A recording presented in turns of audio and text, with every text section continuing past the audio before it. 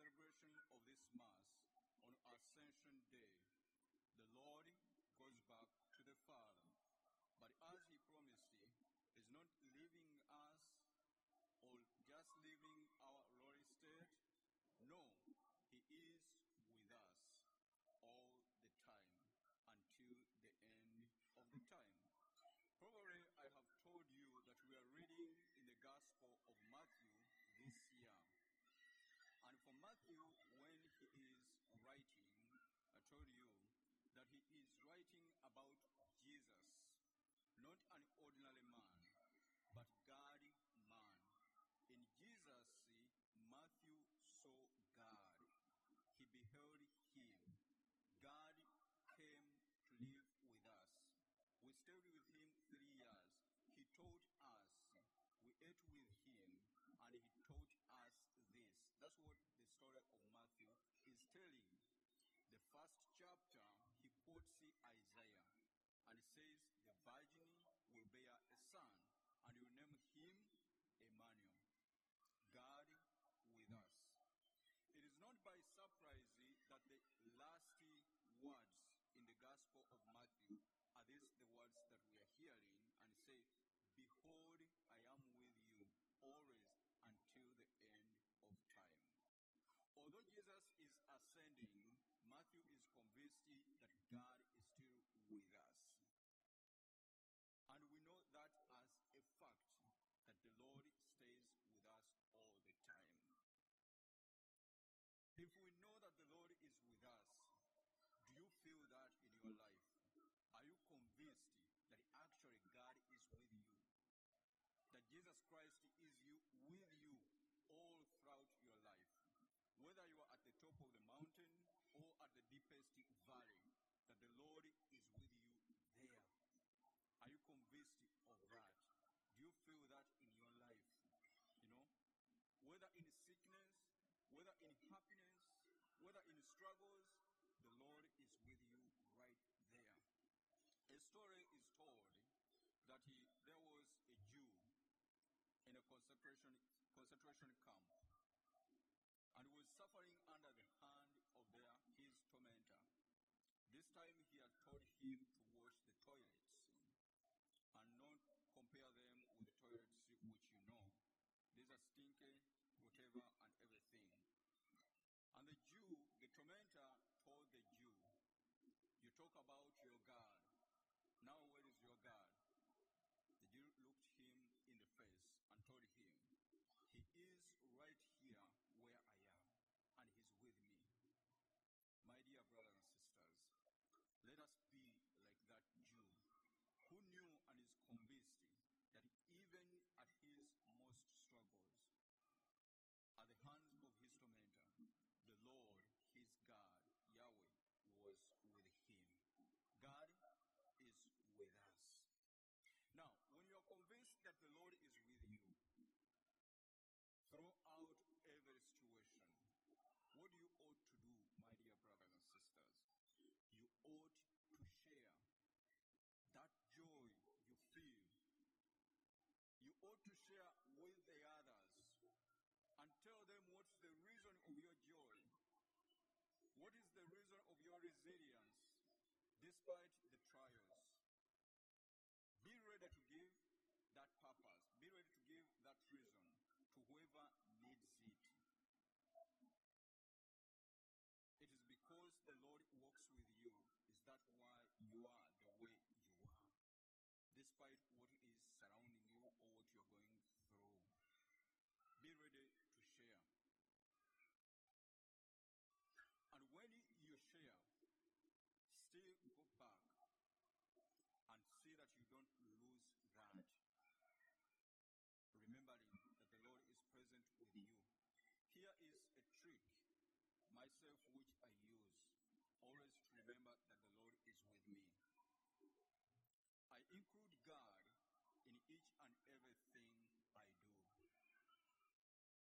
No matter how small it is, no matter how easy it is, no matter how difficult it is, I include God. Include God in all your things. Your plans, your job, your difficulties, your life. totally include God. And then, slowly by slowly, you start seeing the hand of God in everything. That's how we know that the Lord is with us, and that's how we can keep the memory that is always around. When you're done that, my dear brothers and sisters, the Lord has told us in the Acts of the Apostles that be my witnesses, or that you will be my witnesses in Jerusalem, in Judea, in Samaria, and indeed to the end of the world. Be witnesses of the Lord, especially the risen Lord, who is always with you. Be his witnesses.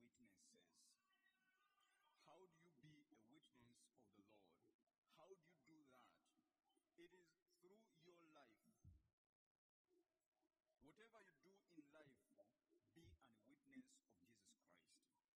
Be the Christian voice among your friends, among your circle. Be the Christ among them. Whatever you do, whatever you think, whatever you promote, whatever you stand for, should be a witness to the Lord. Treasure what the Lord treasures, and you'll be a witness. And to be a witness is just to do your ordinary life, but carrying it according to the commands of the Lord and according to a Christian way of living. That's all that it needs. The mere fact is that you are here right now, Sunday morning, and you are at church, and you are not anywhere else. You are not watching the TV, you are not in your bed, you are not in the games or whatever. Not that those things are not important, but I mean that being here at this moment is a deliberate act of free will that you will be here. That is a sign of witness. Believe me, your family, your neighbor, they know that you are Catholic. And on Sunday, whether it's raining or snowing, shining, you are going to be in the church Sunday morning.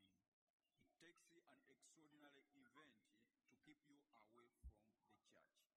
That is witness. And once you do that, even though without any words, you are preaching the gospel. Because people see you and they see Christ. People see you and they know that what you are Catholic, and this is what you stand for. So, my dear brothers and sisters, strive to be witnesses of Christ, beginning from your own family. That is your Jerusalem.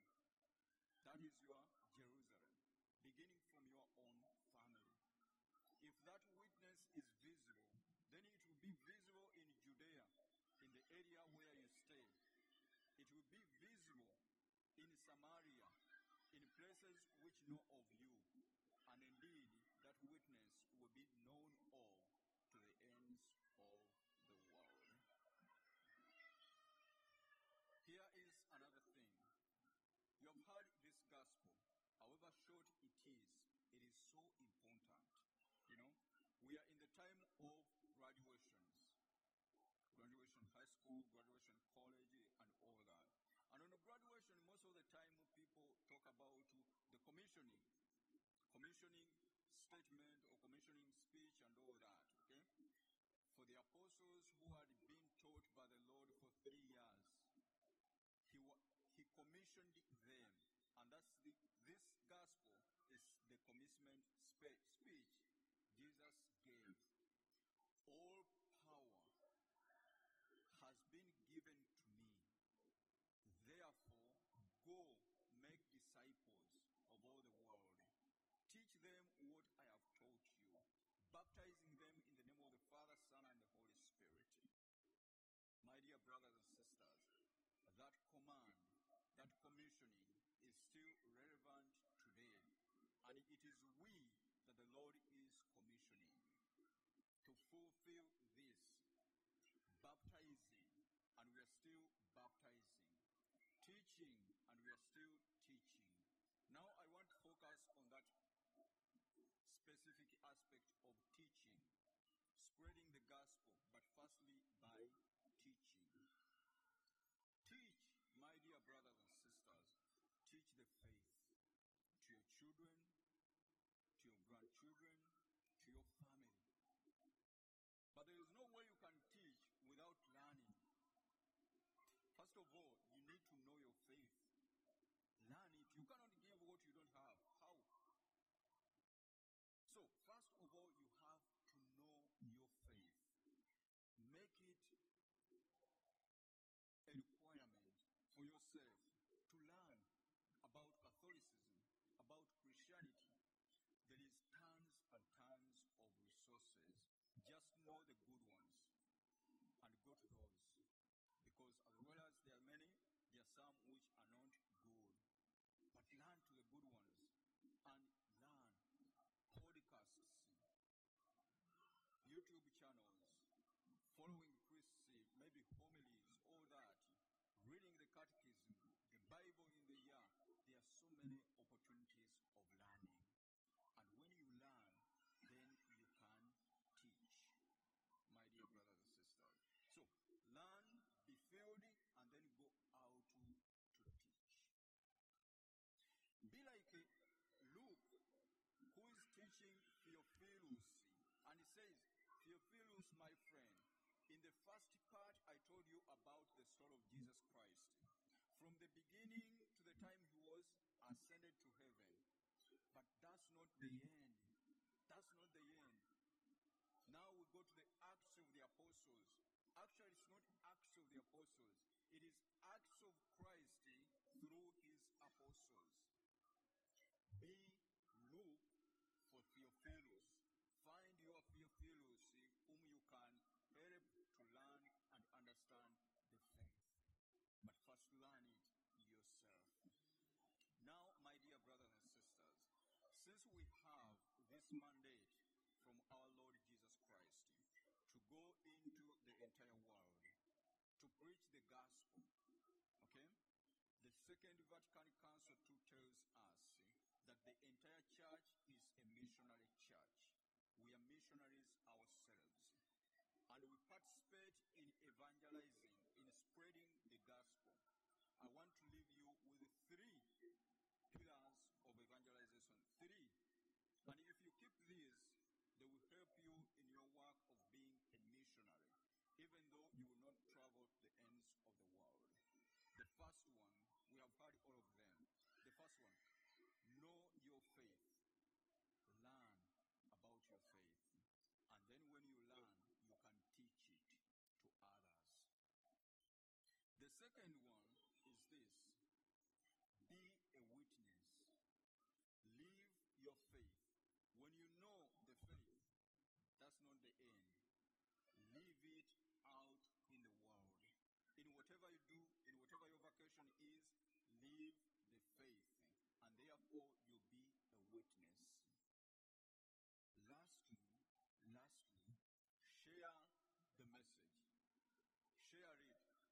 Whether it is online, whether it is word by word, whether it is writing, any way, any means, share the message. Share the joy that comes with knowing Christ. That's how you become an evangelist. That's how you become a missionary. That's what any Catholic, any Christian ought to do, by knowing and living the faith and sharing it with others. My dear brothers and sisters, if you do these things and convinced that the Lord is with you, there is nothing will stand in your way to become a saint. There is nothing will stand in your